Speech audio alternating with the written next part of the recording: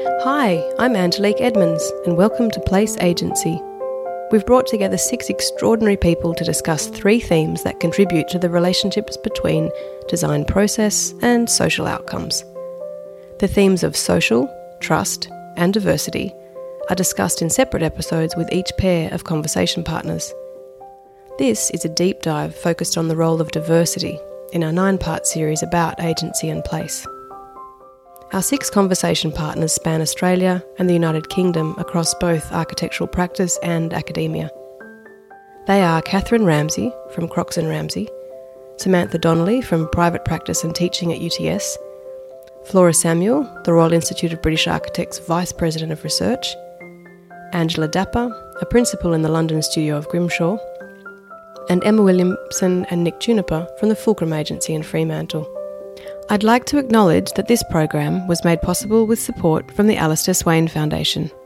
Find out more at alistairswainfoundation.org. As your host for the series, I've been working in this area for the last 2 decades with a passion for how we can elevate design for social impact. My practice work has consulted for local, state and federal governments in parallel with teaching over the past decades, most recently at University of South Australia. A lot of my contribution to these conversations is informed by my own practice research presented in my 2020 book, Connecting People, Place and Design. In this episode, you'll hear from Flora Samuel, who is Professor at the University of Reading and former head of Sheffield University School of Architecture. She is the author of Why Architects Matter and was the first Royal Institute of British Architects Vice President for Research and is the lead author of RIBA's Social Value Toolkit for Architects, published in 2020. And you'll also hear from Angela Dapper, who is a principal in the London office of Grimshaw Architects. In addition to her architectural work, Angela is a keen advocate for diversity. She's Grimshaw's chair for their umbrella diversity group, leading diversity initiatives across their office. She's also a Royal Institute of British Architects London councillor, an advisor to the RIBA Architects for Change, and a contributor to the Mayor of London's Diversity Panel. And in 2020, Angela won the Women in Construction and Engineering Award for Best Woman in Architecture. You'll find full bios for all of us in the show notes. But before we dive into hearing these conversations, I just want to clarify that as this is a deep dive which was recorded after an introductory conversation, here you are joining a conversation midway through. Whilst this can be listened to as a standalone episode, as it's a series, you may find reference to previous conversations. For example, when I refer to their use of the term sustainability, I'm referring to the way they use this term in the conversations around trust, which can be listened to in their deep dive episode on trust. And now, it's time to share with you this enriching conversation with Flora and Angela, which I really hope you'll enjoy.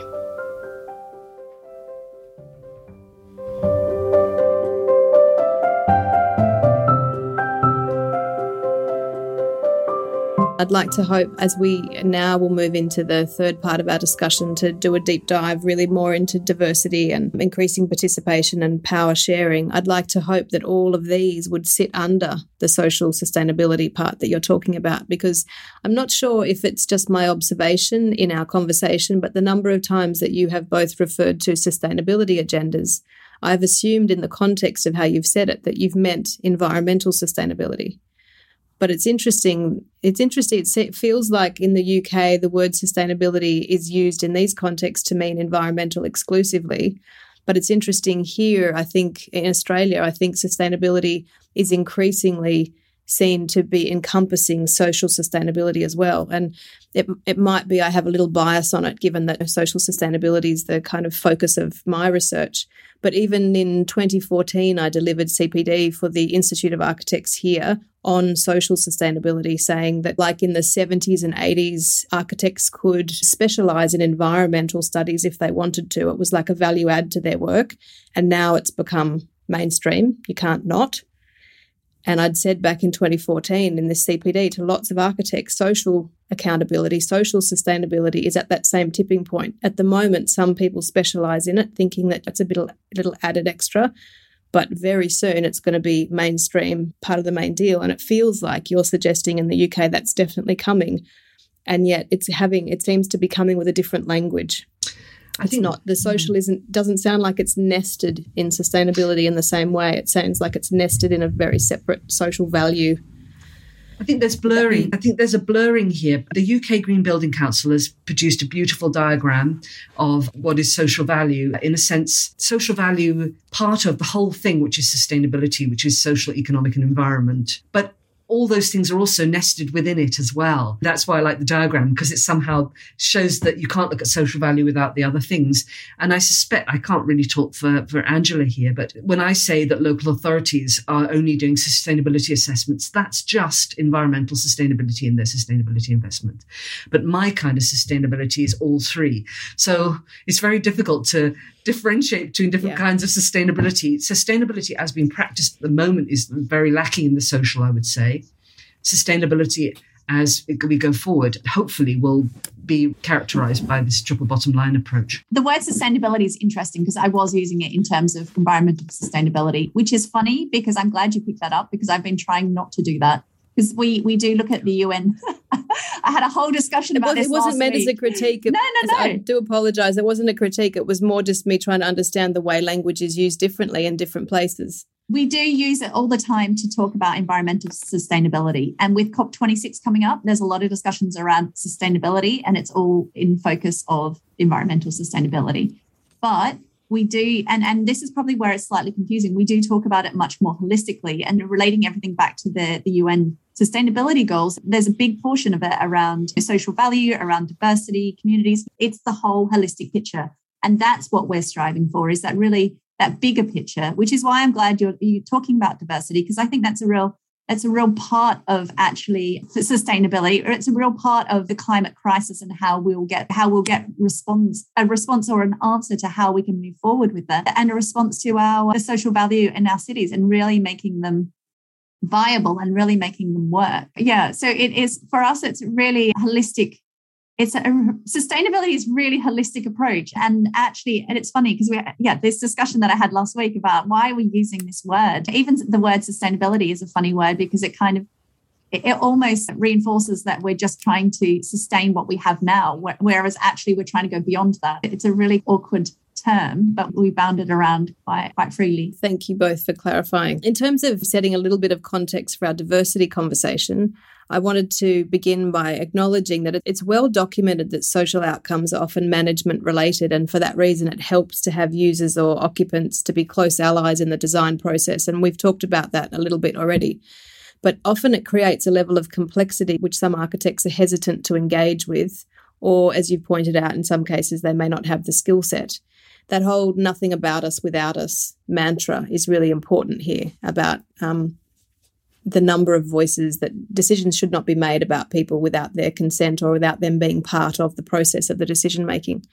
So I wanted to ask you both initially about what your thoughts are on the importance of power sharing and increasing the diverse participation as a critical ingredient for social outcomes. And Angela, I understand that you're a very keen advocate for diversity as Grimshaw's chair for their umbrella diversity group, leading diversity initiatives across the office, and that in 2016 you led the process through which Grimshaw Architects created an 8-part plan to improve their gender equality and gender pay gap, and that also as a contributor, as we've discussed, to the Mayor of London's Supporting Diversity Handbook.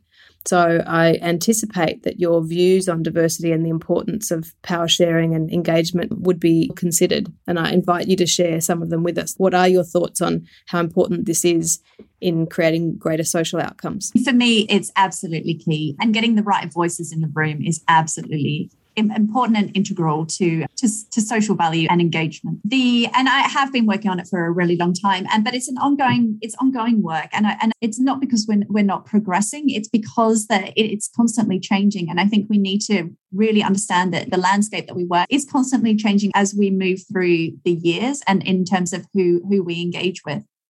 But I have, in terms of power and power structures, I'm anti-power. And I know that kind of doesn't, particularly large practices are really built on people progressing through to a seniority, and then the seniority level makes all the decisions. I don't think it's sustainable anymore. I think that everything is changing so much in terms of our environment, what we need, what we see we need. and even the new kind of lessons we're learning day in, day out. So we really need to be much more agile in our thinking. And to do that, we need to be much more diverse. The youngest person in the firm could have the best ideas. Why are we not listening to them? Why are we not from the middle? For me, power is a really interesting aspect of the way architecture is constructed. And I think we're starting to see, the end of these kind of power structures in architecture and it becoming much more democratic. I've only been in Grimshaw for a couple of years, actually. And part of the reason that I moved, I was at Denton Corker Marshall before. I moved to Grimshaw because of the democratic structure that they have. It allows everyone to have a say in what's happening. But we also really try and get the right voices in the room so we can hold ourselves to account. And I think this is really important. So it doesn't matter what age someone is. I think age is irrelevant. It's about having different perspectives in the room to really get the answers and really challenge ourselves. And the same in our projects. We are starting to get clients come forward and say, okay, this is what we expect from you as a consultant that we work with. We want 50-50 gender equality. We want 30% minority ethnic. We want a split across, and we want to see what you're doing for diversity because we can see how this impacts our projects. And this is a real challenge for us as architects. And I welcome this challenge actually, because it really shakes up what people see as what they need to do for diversity. Because now it's coming from clients as well. People can't sit still and not do anything anymore. That's not an option. But, and I think we've raised this slightly earlier, is we still need to look at access. We are a privileged profession. Like, how do we include access to the broader access into our profession? And as much as we do support some students, we have some apprenticeships, it feels too small in terms of bridging that. There needs to be a lot to be done in order to create the profession that we need, that can create the designs that we need. So there's a lot more work to be done on this. But for me, it's an integral approach to social equity, social value, equity generally across the communities, and designing from the community upwards, having it really grounded in a social and cultural context. Thank you. Thanks for that response. Yeah, you've raised lots of interesting points, which I think we might dive into a bit further. And Flora, in asking you, I pulled out that in your book, you have argued that the architectural design studio is different from other forms of design studio, largely because of its subject matter and the vast range of issues it deals with and the spatial juxtapositions that it tests and the diversity of people that are engaged in its negotiations. And most importantly, the scalar leaps that are characteristic of architectural design thinking. So that level of diversity is already inherent within the project and the process of the work that happens and that happens in the studio.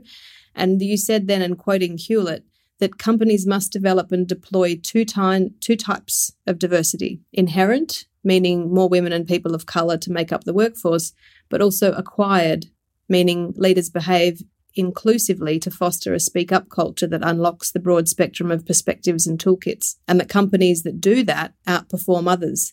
And I feel like in some ways what Angela just said is almost exactly what you were advocating for in the book, as I heard it, that there's these two types, the more diverse workforce, but then also the acquired diversity, which is about encouraging more voices to speak up. With that complexity of process, which you advocate is distinct to an architectural studio, what are your thoughts, Flora, on the importance of diversity and power sharing when we're trying to support outcomes for greater social value and social connection? I argued in the book that a design studio, the thing that we're taught in architecture schools and we enact in practice, is the unique research methodology of architects.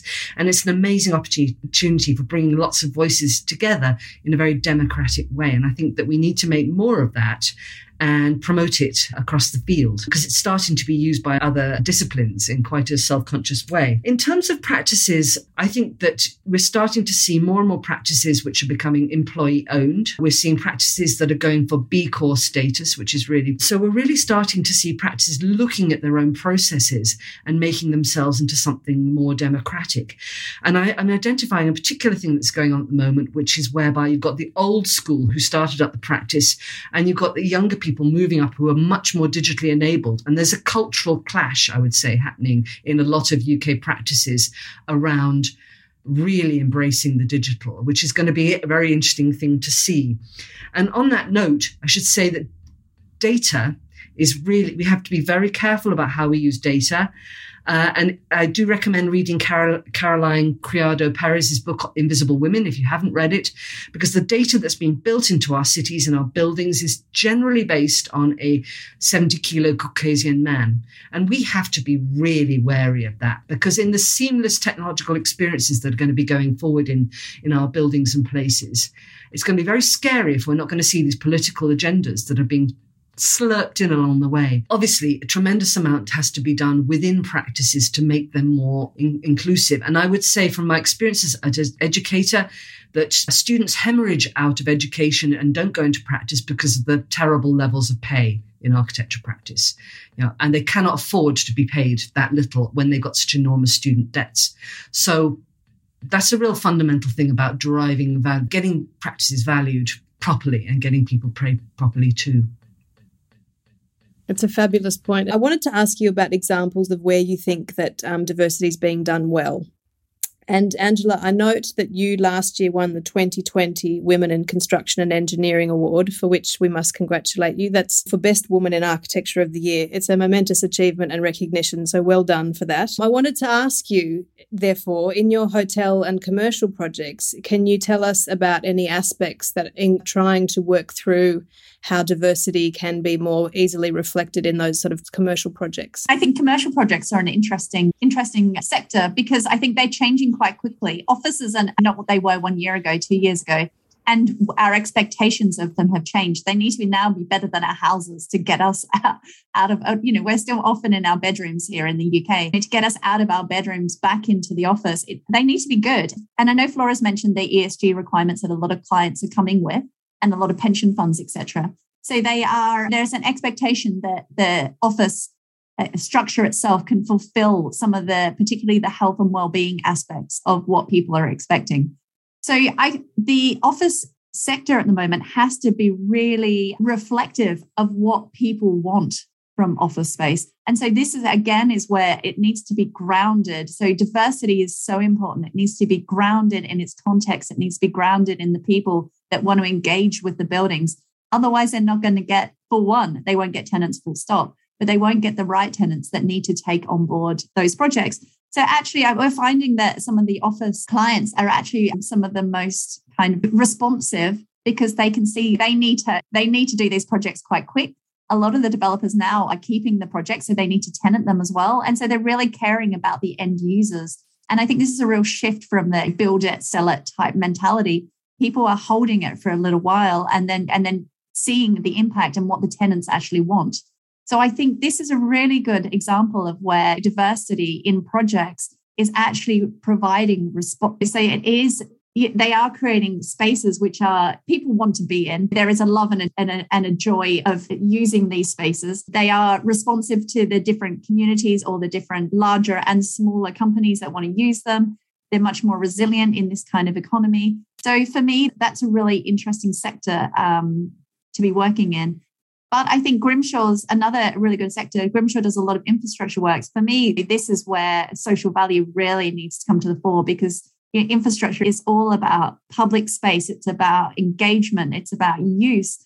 And this is where you can't go wrong. And this is an area where diversity is absolutely key in terms of who we have in our team, who we're engaging with, who the consultants are. It's a massive mix. I don't think we're quite getting it right. There's a lot that we need to learn, but this is where it's absolutely key because it's not an internal project. It's so open and it's so public that it needs to be a responsible and appropriate design. I was really wanting to finish on asking what you think designers can do to overcome and catalyse progress in building greater diversity and sharing of power. I know that the way I've phrased that is not necessarily, Angela, how you would see it, but what I mean is in terms of being more inclusive of lots of voices having equal weight. Because I'm conscious that if we have a more relational approach, as that sounds like it's advocating for, that it will really disrupt a lot of business as usual.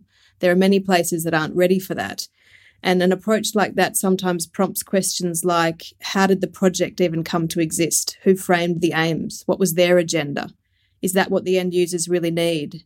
Can designers really risk this kind of disruption? What if we lose the project because the questions we're asking are too tricky? How do we lower the perception of risk with disruption as opposed to seeing disruption as an opportunity with the potential to create a more meaningful outcome, which is fulfilling for end users and for the architecture or design team involved. I think we come up to these barriers of risk perception. And I wonder what you think designers can do, or architects as well, but specifically designers, because often we're redesigning a system in order to then practice architecture within it. What do you think that architectural designers can do to try to support such outcomes? I think one of the first things is definitely going to be around advocacy, just making sure that we are amplifying voices that we do already have, making sure that people that are speaking on behalf of projects are much more diverse than they are, so we can have a diverse outward approach.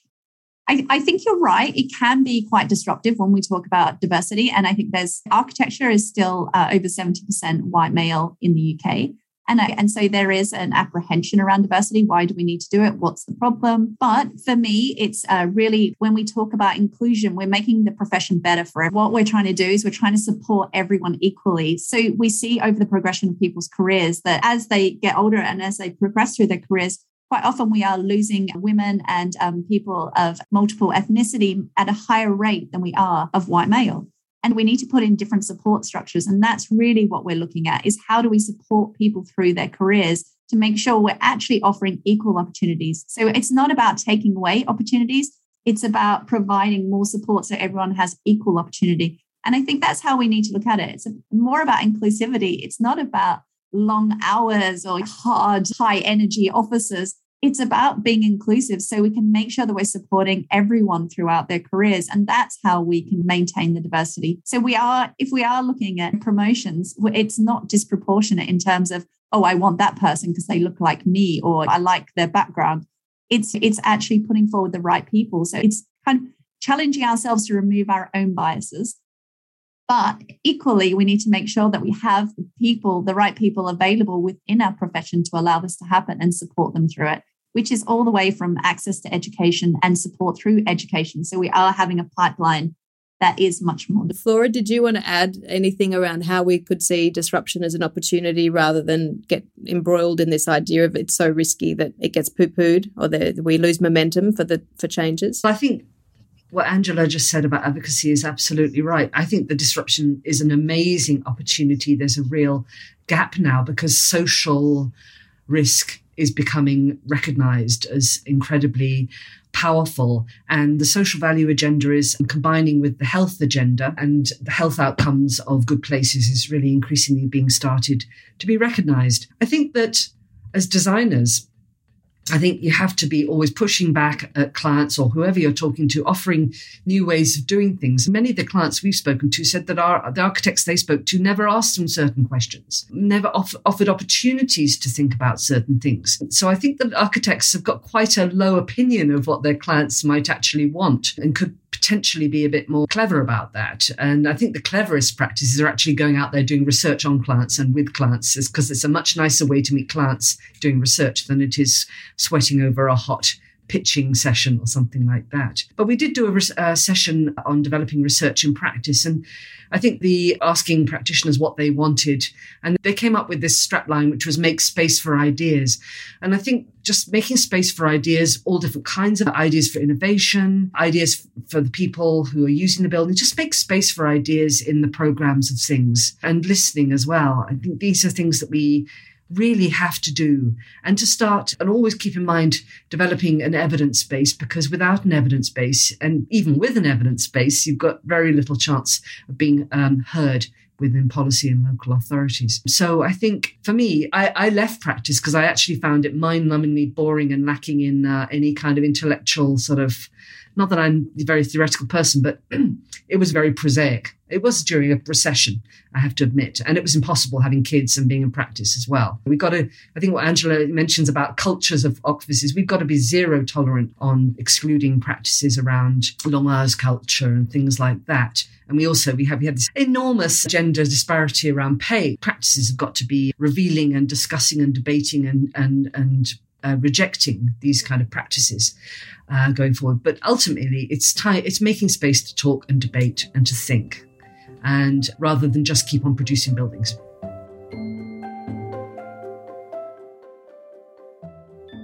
And that concludes this deep dive in the 9-part series. I'd like to acknowledge that this program was made possible with support from the Alistair Swain Foundation. Find out more at alistairswainfoundation.org. Technical production was done by Andrew Limpenning of Big Boys Productions. And if you enjoyed this episode, please check out the rest of the series, share with your friends, and leave us a review on Apple Podcasts. You can find out more of my work at schoolforcreatingchange.com and in my 2020 book, Connecting People, Place and Design.